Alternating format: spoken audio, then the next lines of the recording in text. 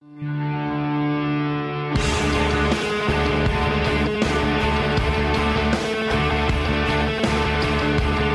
are now about to witness the strength of knowledge. This is Steve Deace. Raising a banner of bold colors, no pale pastels. People should not be afraid of their governments. Governments should be afraid of their people. Our rights are inherent and essential, derived from our Maker. That is liberty. And liberty will reign in America. This is Steve Deace. And greetings. Happy Thursday. Welcome to the Steve Deace Show free podcast here today, courtesy of Westwood One. Thanks for tuning in. Thank you for subscribing as well, whether it's on iTunes or here via Westwood One. We appreciate you guys taking time out of your schedule, no matter where you are, when you are, because of course we're doing this on demand for you at your convenience. Thanks for taking time out of your schedule to devote to hanging out with us for just a little while here on Westwood One. My name is Steve Deace. Todd and Aaron are here with us as well. The Steve Deace Show, powered by CRTV. And we love to know what you think about what we think. Steve@stevedeace.com is the email address. You can like us on Facebook, follow us on Twitter, at Steve Deace Show. Last name is spelled D-E-A-C-E. And we just finished our show today for CRTV as we are continuing our series on the 7 deadly worldviews. Yesterday we talked about Gnosticism. Today we're talking about legalism. Now, some of you have asked, hey, these 7 worldviews, are these in any particular order? Yes. They are in the order in which I believe, just as a layman historian, I believe you see a culture devolve and destabilize.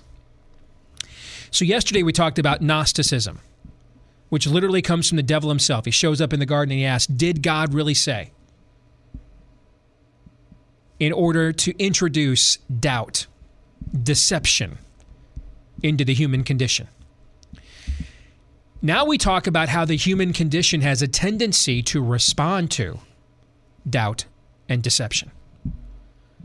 Because we don't have it, sadly, our default setting is not to respond with absolutism, certainty, or truth, but to respond to our opinion, or respond with our opinion, our hot take, our perspective, our feelings. Which is another way of saying our own doubt and our own deception. We have a tendency to respond to doubt and deception with doubt and deception. And so when the serpent shows up, is that really what God said? Is that really what he meant? Humanity at that moment, represented by Eve, the first daughter of the human race, does not respond with certainty, but responds with her own take on things. And from that moment on, we lose. Because whenever we're arguing, Christ makes a reference in the Gospels that if you don't know the cultural context is tough to understand. He says, "Can Beelzebub cast out Beelzebub?" Well, what's a Beelzebub? It literally is translated Lord of the Flies. But it's another reference. It's another Hebrew slang term for the devil. Because his detractors were saying he's performing these miracles by the power of the devil. Well, he's going around casting out devils. And he's like, the devil can't cast himself out. Beelzebub cannot cast out Beelzebub. A house divided against itself cannot stand. Well, I thought Abe Lincoln said that. Yeah, well, he got it from somebody else first, okay? We have a tendency to try and cancel out doubt and deception with our own doubt and deception, our own spin. And this is what we call legalism. The idea that the grace of God or the Word of God is not sufficient. Well, Steve, that sounds like Gnosticism. Indeed. They always go together. They're two sides of the same coin. They're the yin and the yang. Except if Gnosticism is one that is externally introduced to the human condition from bad influences, shall we say, Legalism is internally introduced to the human condition. It comes from us. And we get into more of these definitions today on our CRTV show. And for those of you that are new to this series we're starting to start out the new year, somebody asked me about this yesterday, because typically the way it works, just so you know from a production standpoint, this podcast is always going to be out there online first before the TV show, because it's a lot less data to move across the interwebs once we hit publish, just an MP3 file, than it is a massive video production, a full-fledged television show. So the podcast is always going to come before the TV show. And it's not every day that the TV show and the podcast accompany each other. In fact, most days they're wholly separate. It just so happens that during this series, they are going to go hand in hand. And so because somebody asked me yesterday, hey, I heard the podcast, and I loved what you guys did, but I quite know exactly what Gnosticism is. And I'm like, well, wait till the television show comes out, and you're going to learn. So when in doubt, watch the TV show first, and then come back and listen to this podcast for the next week and a half. Because the podcast, or the television show for CRTV, is going to lay out the definition of terms. What we're going to talk about here on the podcast, then, is the application we see in our culture today. So what does it look like when we fight deception with deception? Let me give you a couple of examples, things that have had a huge impact in my life in recent years. I used to be a devoted listener to Dr. Laura. Is she even still on the air anymore? Is she retired, you guys? I have no idea. I don't know. I haven't heard her. I want to say she's retired. Oh, by the way, that's Todd and Aaron. I should have introduced that you guys are here. Hello, everyone. We are disembodied voices. Sorry about that. I used to love her show when it was on. After I got converted to Christianity, I started to struggle with it more and more. And I just, I couldn't quite put my finger on it. Why? Because she was doing the same show that I used to always enjoy. I wasn't enjoying it as much. And then one day I'm listening in, and I had an epiphany. Something about this particular conversation helped me to finally be able to articulate why I couldn't relate to this show the way I used to be able to. A young woman calls up. Could have been, I've talked about this before. You'll probably hear me talking about it again. My mom was 15 when she had me.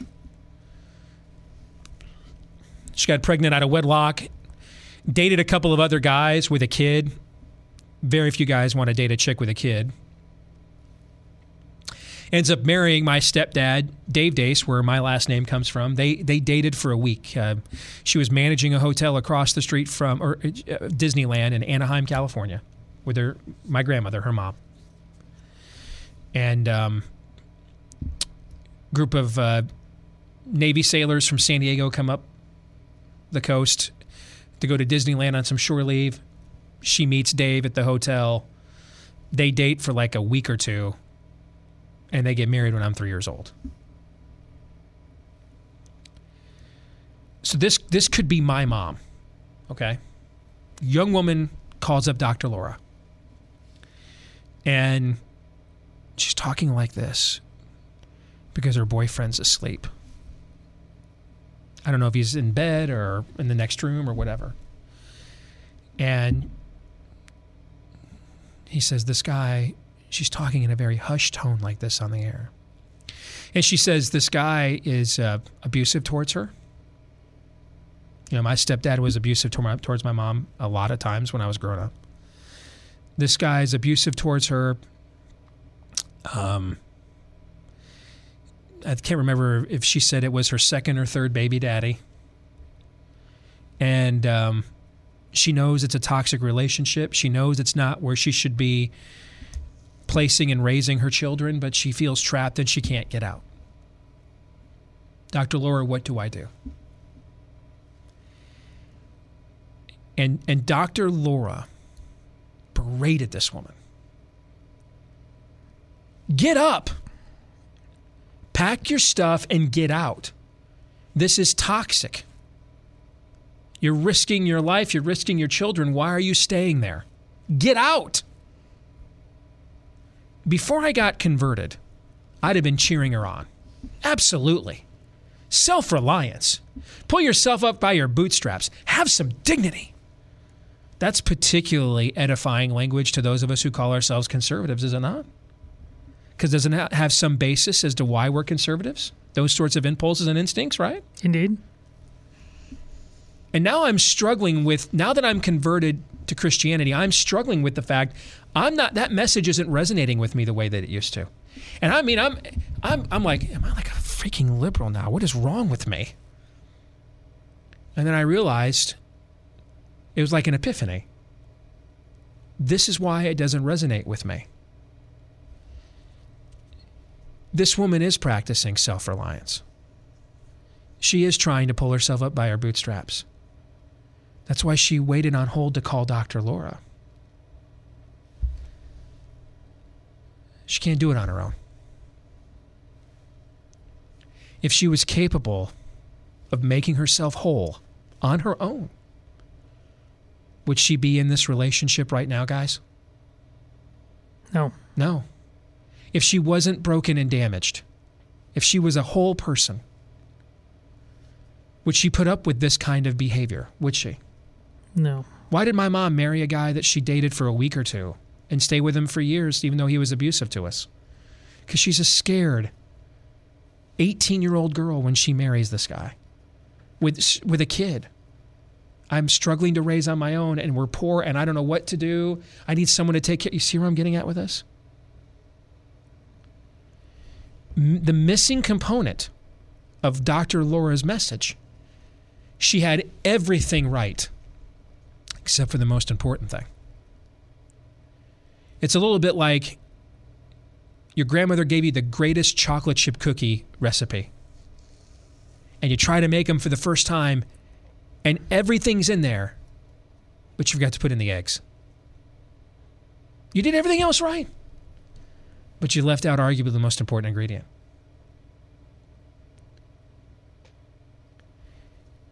There's grace lacking from Dr. Laura's message. This idea that totally on her own, in her own righteousness, in her own power, in her own steam, she has the means by which to transform her life from all she's ever known. She's already taking the initiative we conservatives call on. She's already taking life by the horns in that she used her free will to peek up from the sludge she has surrounded herself with to say, there must be something better than this. There must be another plan for my life other than this. And that is the moment then when we reach our hand out and help the person the rest of the way out of the mess, the swamp that they're in. That's not the moment to stand by when they're peeking out from underneath the sludge and they're holding a hand and they're not sure what else is out there, and to stand back and say, get yourself out of there. Lift yourself up. Physician, heal thyself.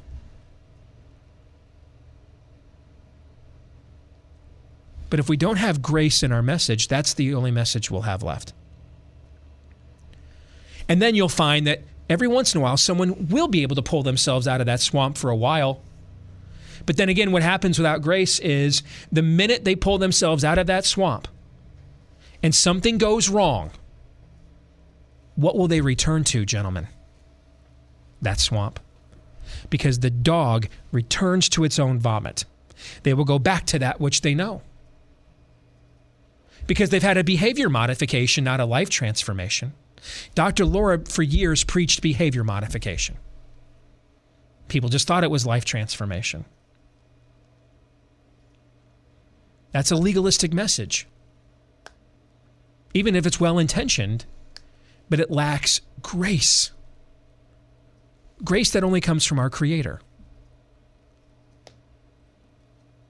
And I'm reminded of Dr. Walter Martin, the original Bible answer man.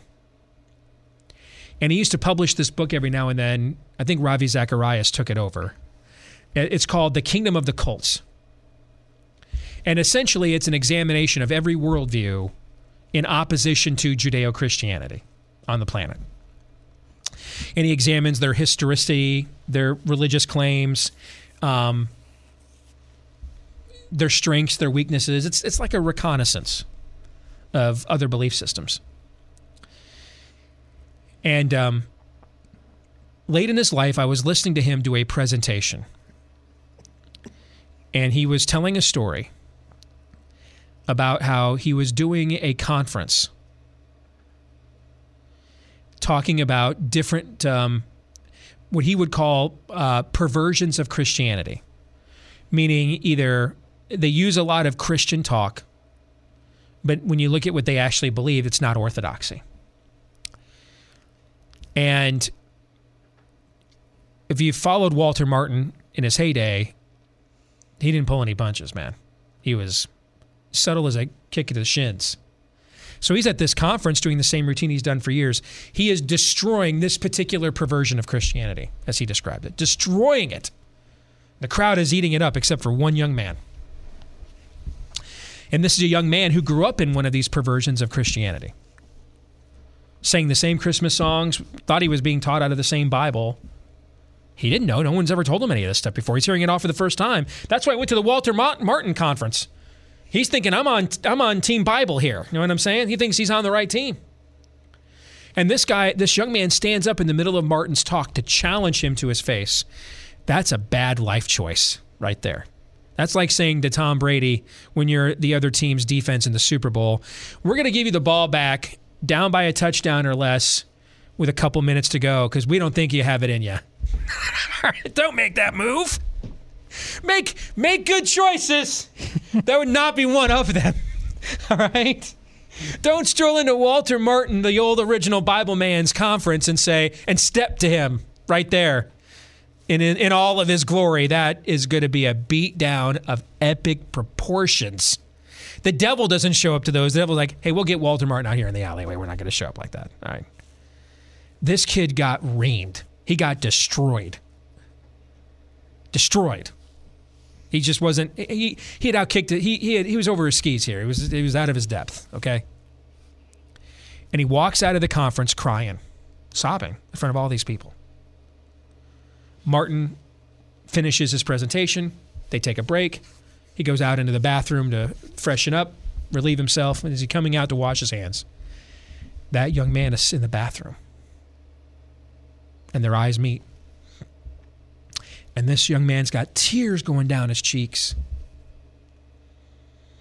And he's talking about how he doesn't buy anything he's selling, doesn't believe anything Martin is saying. He's a bully.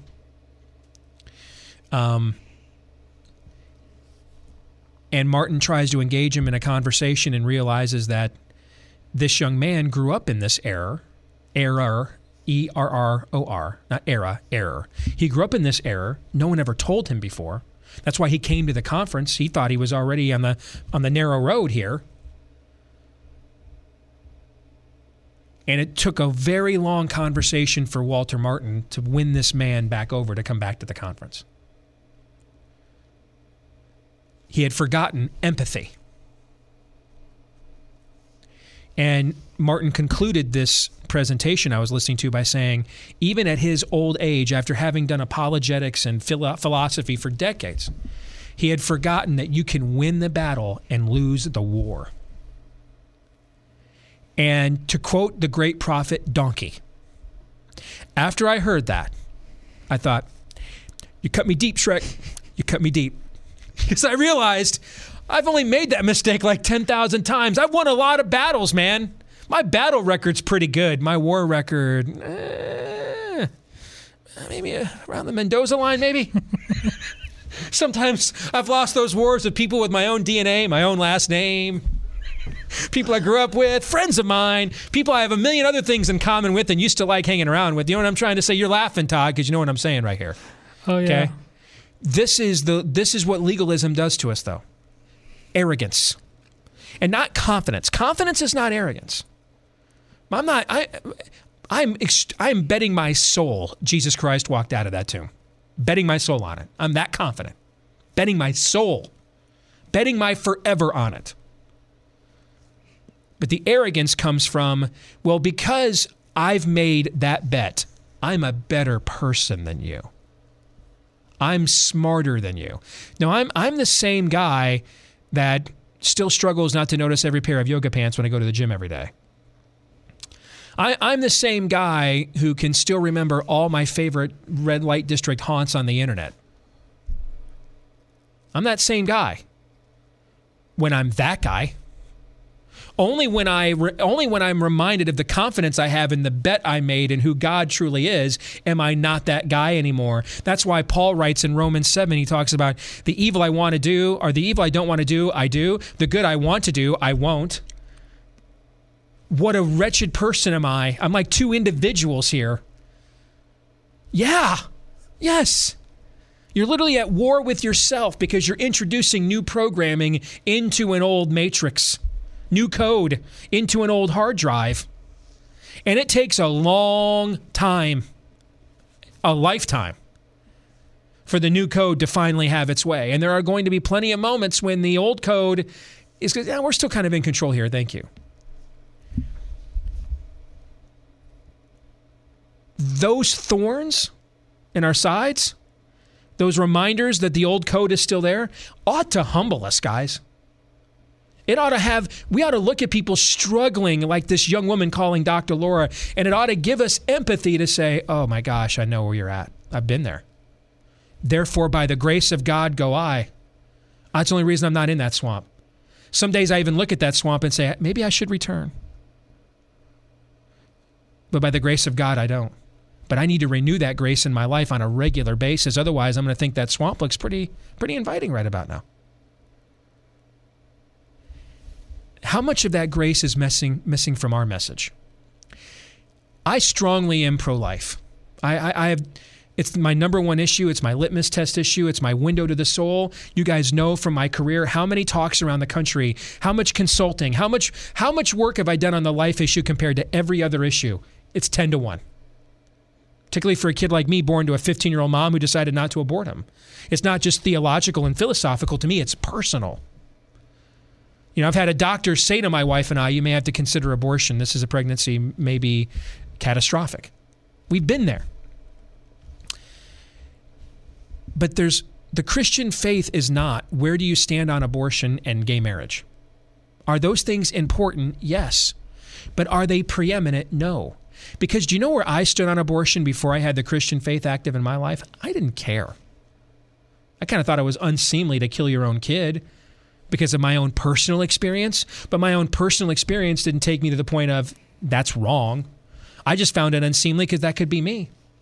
But then I also used to think, if I get a chick pregnant, I don't want to have to raise the kid. It's not my problem. I used to think like Barack Obama. I don't want to be punished with a baby.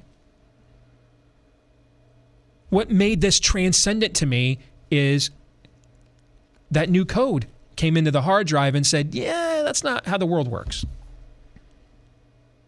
Now, I wish I could tell you that across the board in my life, my old wiring has submitted to the new code. It has not. Oh, no. If you're new to our show, listen tomorrow. If not, in 5 minutes from now, and you will be reminded, the old wiring has not fully submitted to the new code. The battle is raging. But that battle is, the sign of that battle is a good sign. It's where the battle's not taking place, that's when you're in trouble. But where the battle is taking place is a good sign. That battle within ourselves as believers should give us humility in how we deal with unbelievers. This is why you see Christ in the gospel show great mercy and patience with prostitutes, tax collectors, sinners. And dude is dropping the hammer on religious legalists without even a hesitation. That's why he walks into the temple when they're turning it into a flea market, the holy temple. And he doesn't say, hey guys, I want you to reconsider it. No. Dude fashions a whip of cords and opens a can, because those are the people that are supposed to know better. Those are the ones that say, hey, we're down with the new code. No, you're not. You guys aren't fighting the battle here. You've given up. You've surrendered. The tax collectors, prostitutes, and sinners, by the fact they're inviting me to dinner, means they're interested in the battle. They may not be fighting it themselves, but they're at least slightly intrigued. we can't beat moral subjectivism and moral relativism, follow me now, with moral subjectivism and moral relativism. I'm all for fighting for marriage and life because they're God's plan for us as a species. They're how we best live out our flawed human condition. But that's not the determining factor in who goes to heaven or not, who God loves or not. Any more than I never go to rated R movies. I get that from people all the time. So you never saw Schindler's List? You never saw The Passion of the Christ? That's a stupidly... Steve, I would never say anything that Jesus wouldn't say. Really? You ever told your wife you thought she was hot? You ever told your wife thought she was hot, Todd? Very recently, How long have you been married, Todd? I've been married 15 years. You ever said anything to your wife in the bedroom or any other moment where you guys have been intimate any place else over those 15 years that you think Jesus probably wouldn't say to your wife? Yeah. Think she's probably ever saying those things to you? It's a stupid standard, guys. It's a dumb standard. You're not Jesus. You're not God. You're Todd. And I'm Steve. And you're you. Those are dumb standards. Dumb standards. That's legalism. Now, here's what legalism is. You know, it's not trying to live up to God's standard. It's trying to live up to your own and saying that it's God's standard. There's a difference there. We do that a lot. Particularly those of us that are politically engaged with our faith. This is a huge temptation for us. When we practice our own philosophical reductionism, meaning we reduce the Christian life to nothing other than where do you stand on these 3 or 4 political issues? Now, I happen to think limited government accords with a biblical worldview based on my own exegetical study of the scriptures. But the Bible is not an exegetical study of political outcomes either. Jesus didn't say by their fully perfect systematic theology you will know them. He said by their fruit you will know them. I quote Augustine, Calvin, people like that, Luther a lot. Luther was an anti-Semite. Calvin had people beaten if they disagreed. And Augustine once belonged to a sex cult who then became Victorian prudes called and said, dude, seriously, live a little, please, okay? So I don't go to the Church of John Calvin. That's why I don't have Calvin as my avatar on Facebook. I don't go to the Church of Martin Luther, and I don't go to the Church of St. Augustine. And I love these 3 men. They've been hugely influential on my life. But you know what? That's where you chew the meat, spit out the bones. You guys will have to do that with our show, and we're going to give you a lot of bones you got to spit out because we're human beings. So many of you in the last year have sent us notes talking about how our show has caused you to reconnect with your faith or rediscover it or even consider having one in the first place. We are greatly honored, not because of some accomplishment we have reached, but because we are honored and humbled that God would use 3 people, as flawed as the 3 of us are, to be those kinds of vehicles. Because to him be the glory, not to any of us. Of course, on the topic of legalism, we've also received other things, maybe more than any other, regarding a certain drinking conversation. Well, I'm not even a drinker, by the way. Okay, I think all of us agree drunkenness is clearly a sin. Doing that which alters your state of mind, that gets you outside of being sober-minded and morally prudent. Purposefully. Yes. I mean, obviously, if you're racked with fever, you're not sober-minded. All right. If you've got, malaria, you're not thinking straight. But that which you intentionally do to unrestrain yourself from sober thinking, we all would agree. The Bible clearly says don't do that, right? Yes. Mm-hmm. Okay. One of the things we discussed last year on this show, and we discuss a lot of incendiary things, because the 3 of us are pretty incendiary dudes. We like the incendiary. We're attracted to it. Light them up. All right? I'm not sure we did or said anything last year that got some people angrier than when we discussed alcohol.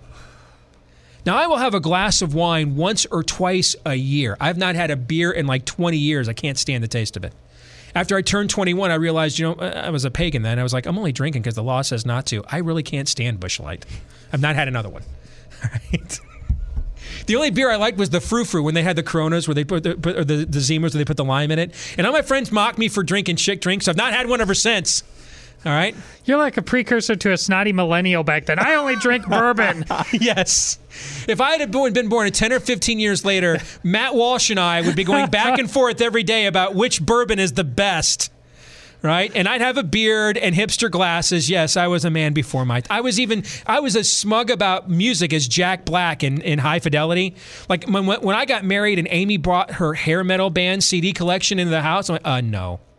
I forbid it. I wouldn't let it touch my stuff. I had her get her own CD rack and put her own music. No!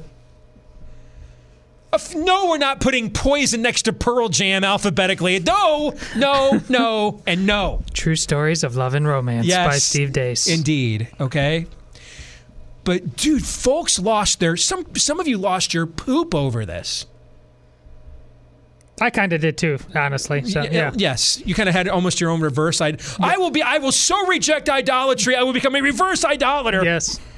My Todd's idol is crushing your idolatry. Yes. I had a friend of mine in the first church we belonged to who was hugely instrumental in helping disciple me as a young believer, who's now a heretic. And one of the things I loved about him is how much he rejected this kind of legalism, because he grew up in a very legalistic background, and then he rejected it. And then I realized after I started to mature in my own faith, this guy's his own legalist. He's gone from, hey, you don't have to put on a suit and tie to come to church, to he was now mocking people who would put on a suit and tie to come to church. Oh, Yep. Those people are a dime a dozen. Every major survey I have read, now I've not read them all, but so that's my qualifier that I have read. Every major survey I have read the last 5 to 10 years since I've been really serious about my faith, about what causes church splits. Do you know what the top 2 causes are in every survey I've read? I wish I could tell you it's doctrinal disputes, or someone was abused in the church and the church didn't do what was right, and the people said, we're not going to a church where they don't stand up. No. Music, what music we're going to play, and how we're going to dress. Every survey I've read, those are the top 2 reasons for church splits. What music are we going to play, and how are we going to dress? Your preferences, our preferences, are not to be conflated with his principles. We often do that. Our opinions, our hot takes, are not to be conflated with his truths and his traditions. We often do that. That doesn't mean, hey, if you feel for your walk, that's the beauty of the Christian faith, is the individual yet corporate aspect of it at the same time. You're part of a universal body of believers, but at the same time, God has an individual relationship with you. If you get up and think to yourself, you know what? I feel as if I'm cheating this relationship if I don't dress for success. And that's how I want to show reverence. By golly, do that. That's your standard. Do it. Yes. Yeah. That's your own. Do that. Yep. On the other hand, if you're like, why am I all worked up about what to wear, about a God that when he showed up in human form wore a glorified bathrobe for 3.5 years everywhere he went, then do that. But that's your relationship with him. My wife has an individual relationship with me and I with her. And there are things that we do for one another in order to please and love the other person that we don't do. And I'm not even talking about sexuality. I'm just talking about the kind of relationship a husband and wife have beyond the bedroom. There's ways we relate and serve one another that we don't relate and serve our children. Doesn't mean we love them less. It's a different relationship. And because you guys aren't just my friends, but you work for me, I love and serve you in ways I don't love and serve some of my other guy friends who don't work for me. And then there's things I don't do for you guys because you do work for me that I might do for other guys that don't. Because the appropriateness of the relationship doesn't call for that. You see where I'm going with this? But if I were to impose my preferences and interpretations as a universal standard on those things, that's what we often do wrong here. And when the rest of the culture sees us doing that, you know what they think? Man, I'm getting that at my house. I'm getting that at her house, his house. I'm getting that at work. Why do I want to go to God's house and get it there? Answer, I don't. So guess what I'm not going to do? Go. You know what we should ultimately be modeling to people? Freedom. For whom the Son has set free is free indeed. You shall know the truth, and the truth shall set you free. Freedom.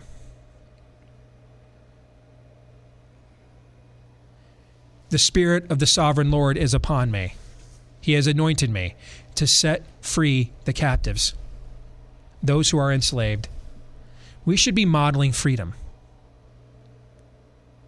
Well, but Steve, what about obedience? That's where our freedom comes from. We now have the strength. Let's bring this full circle now. That young woman that Dr. Laura was talking to, because of the freedom granted to her by her Creator, she does now have the freedom to walk out of that swamp and not look back. Doesn't mean there weren't aspects of that swamp that she won't miss, that she didn't like. Doesn't mean there won't be times she might even take a step back 2 or 3 towards that swamp. But you know why she won't dive in head first? Because she's been given freedom, so she'll count the cost and realize, yeah, there's parts about this I liked, which is why I hung around for so long. And maybe for a while, I'll even try to have the parts of it I like without diving head in, but then eventually you'll have the conflict and you'll realize, you know what? I think I like real freedom better than your fake news freedom that's really bondage. That's the battle right there. That's the battle.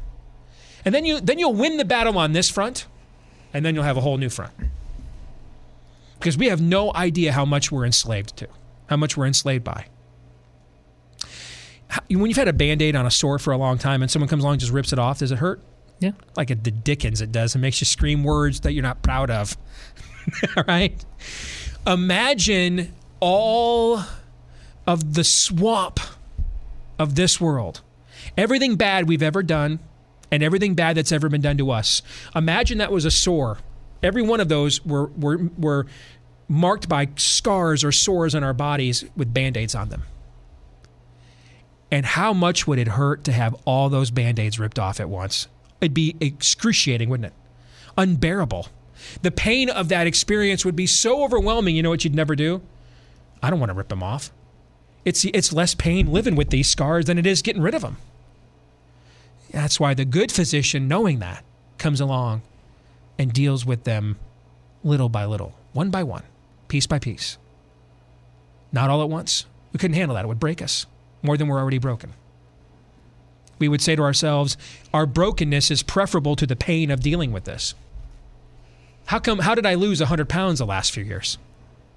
Because I finally came to the point that the pain I was willing to go through to lose the weight was worse, was better, was not as bad as what pain I was going through having it. Same thing happens in every other transformation in life, including spiritual.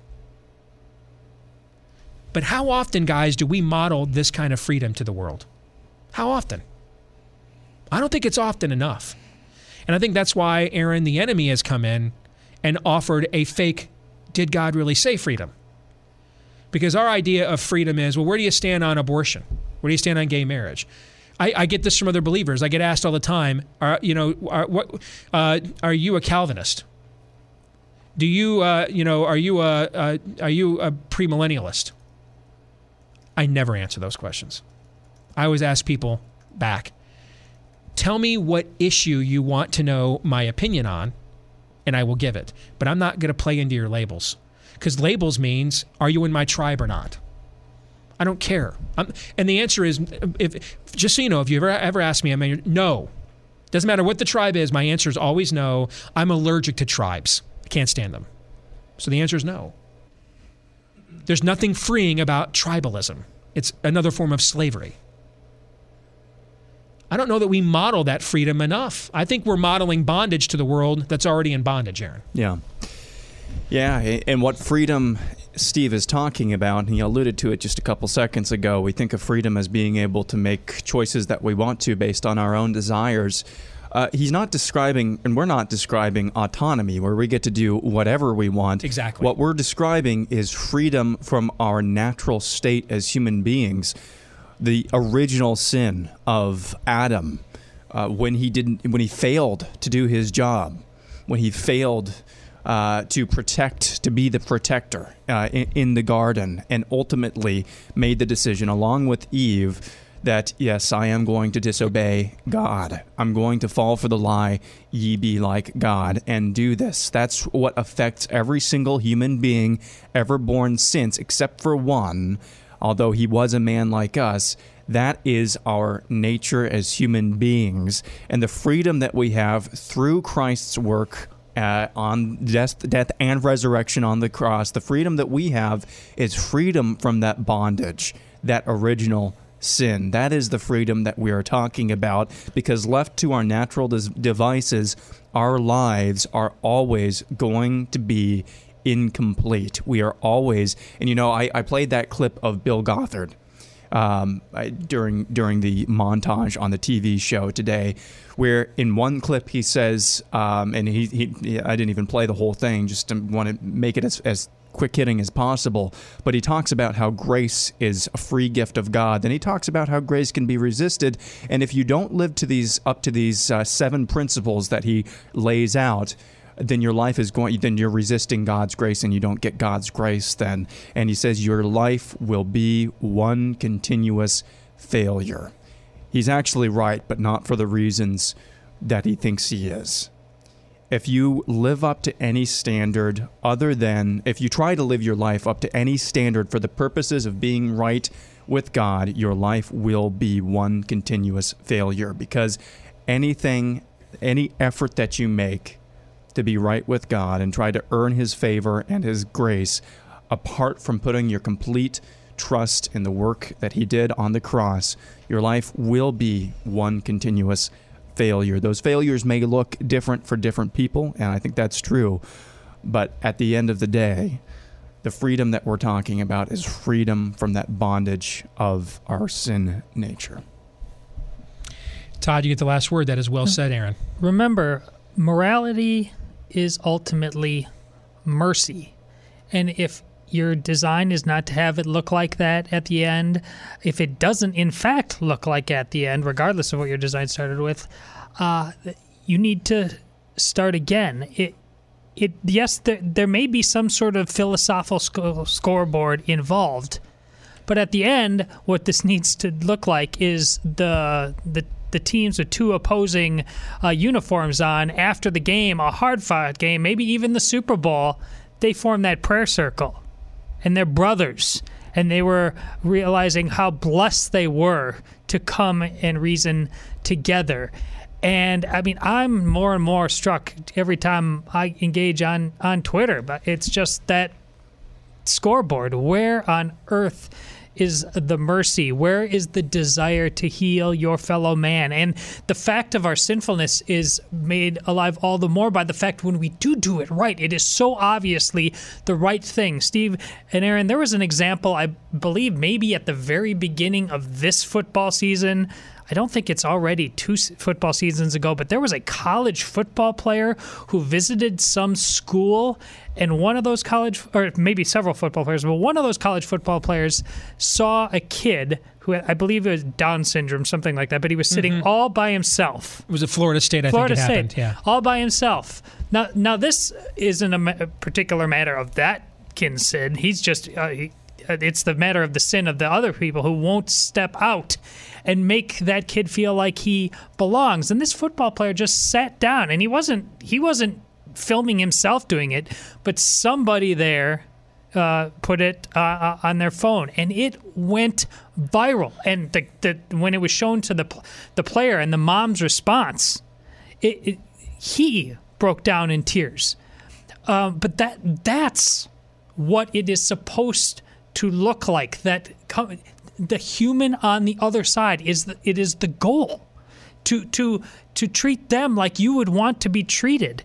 And so, yes, there are principles of righteousness that we must fight for. We are commanded to fight for, but they are because they are acts of mercy. Scriptures say that mercy triumphs over judgment. Now, here's what that does not mean. It doesn't mean there is no judgment. It doesn't say it cancels the judgment. There's a heaven and there's a hell. There's a right and there's a wrong.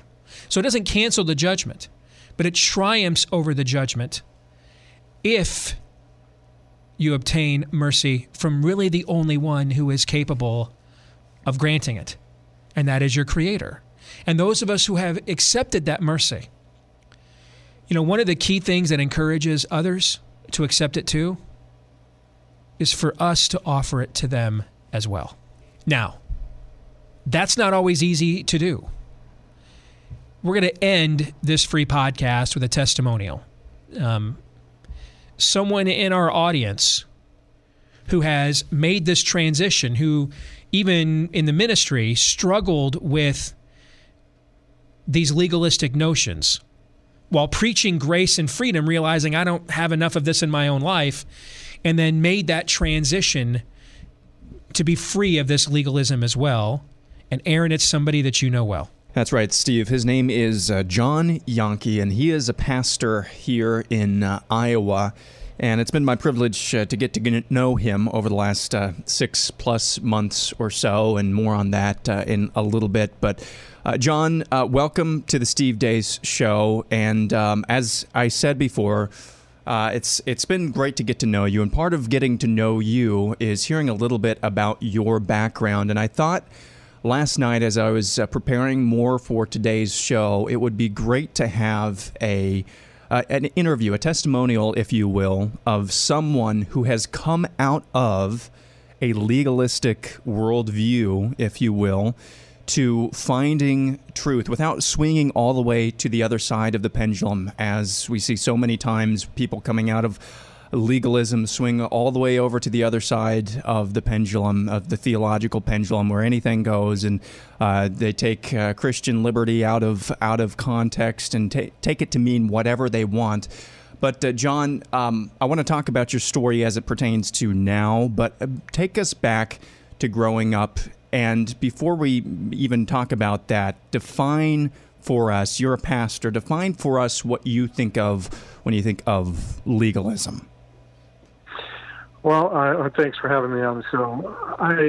I would define legalism as the belief that through what I do, I earn merit or favor with an individual.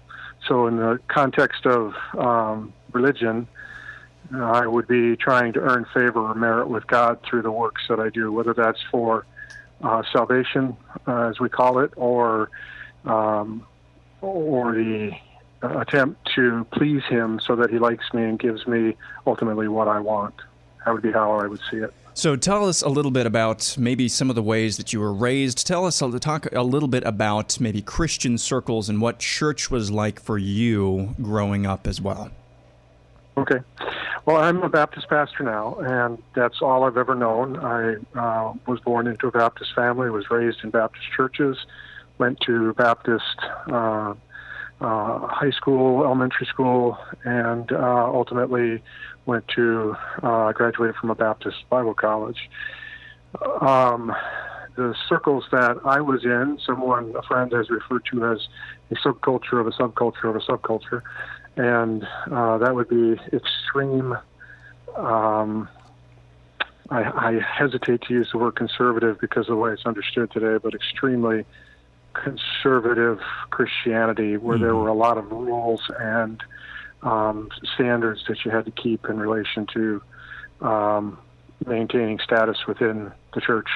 And most of those rules and standards really didn't have any biblical basis other than to come up with a verse that they could tie to it to put you under the thumb, so to speak. Right.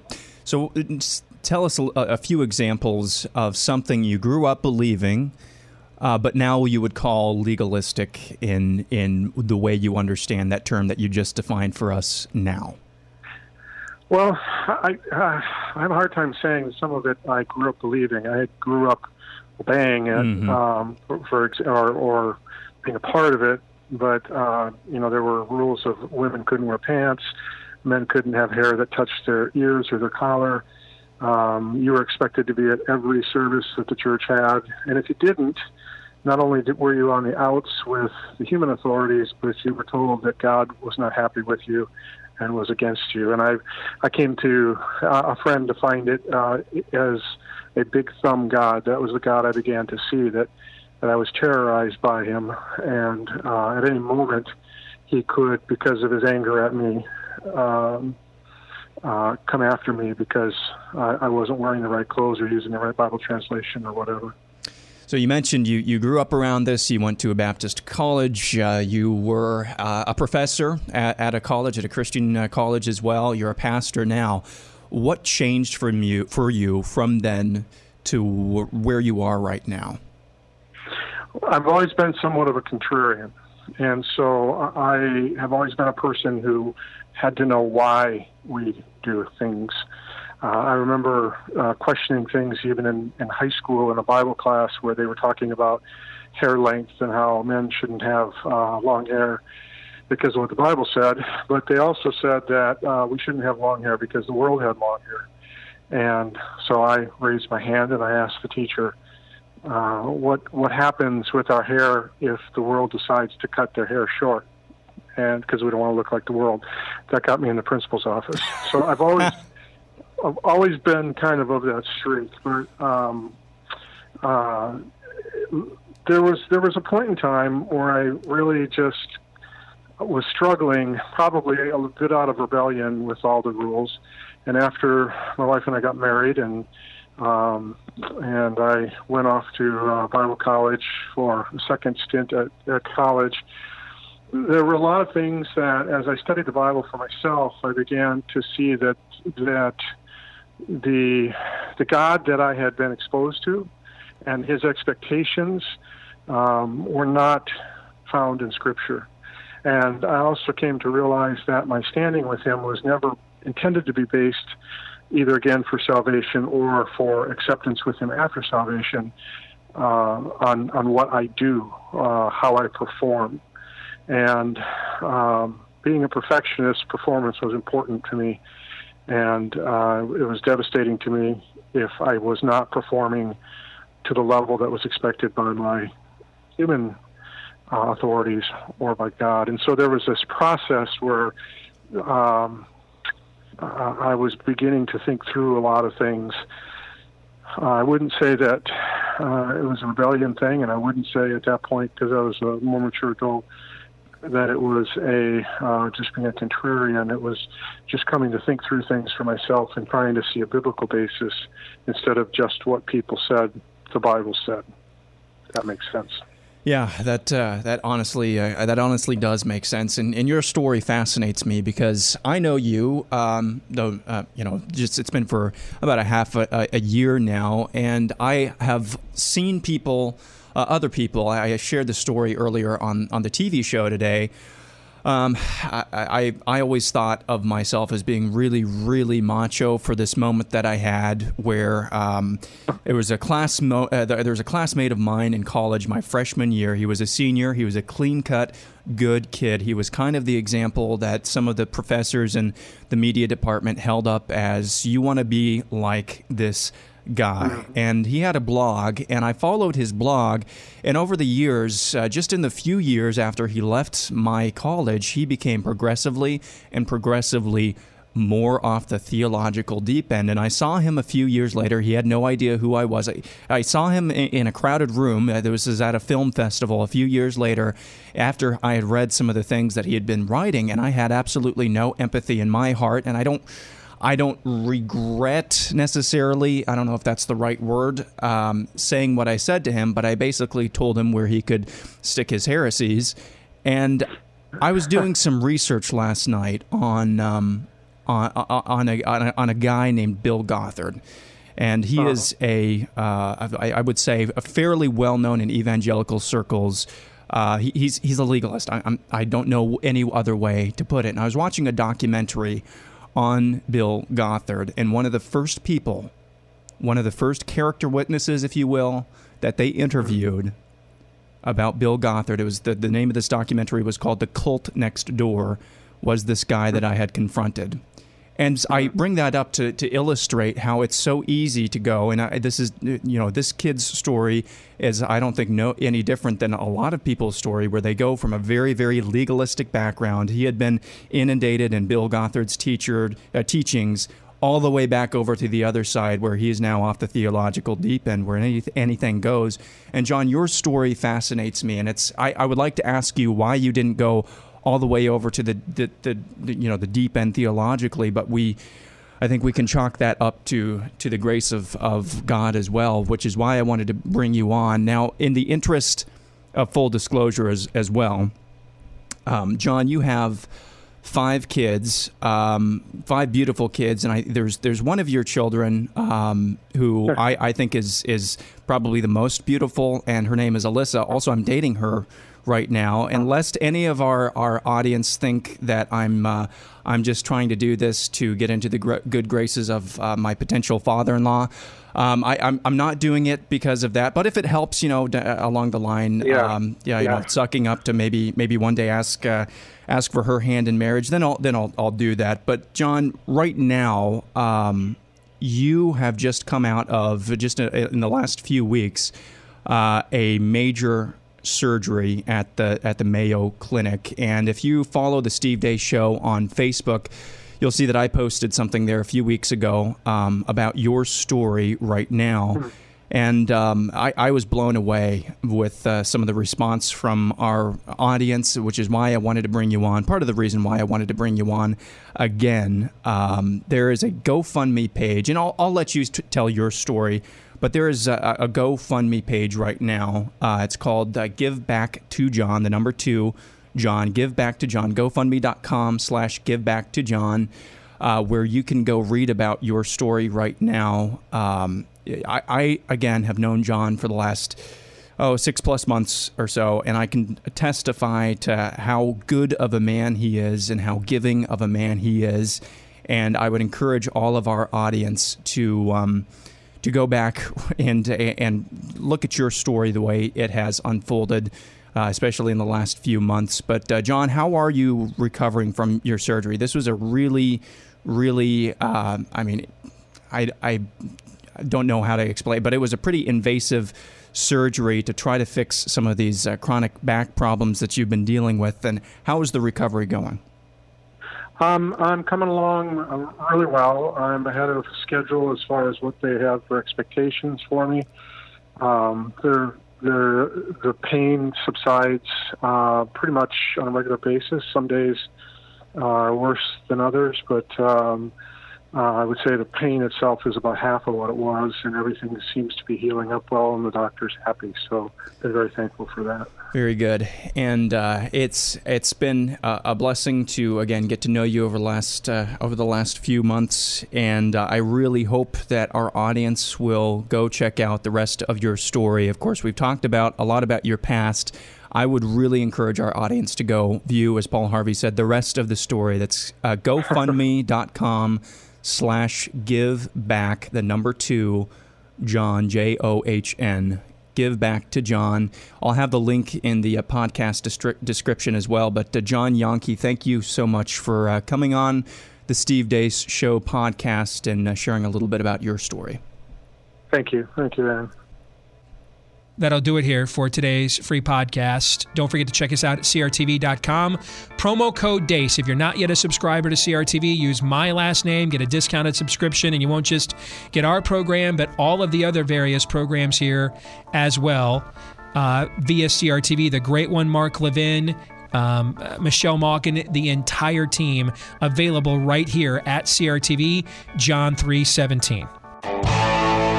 You're listening to Steve Dace.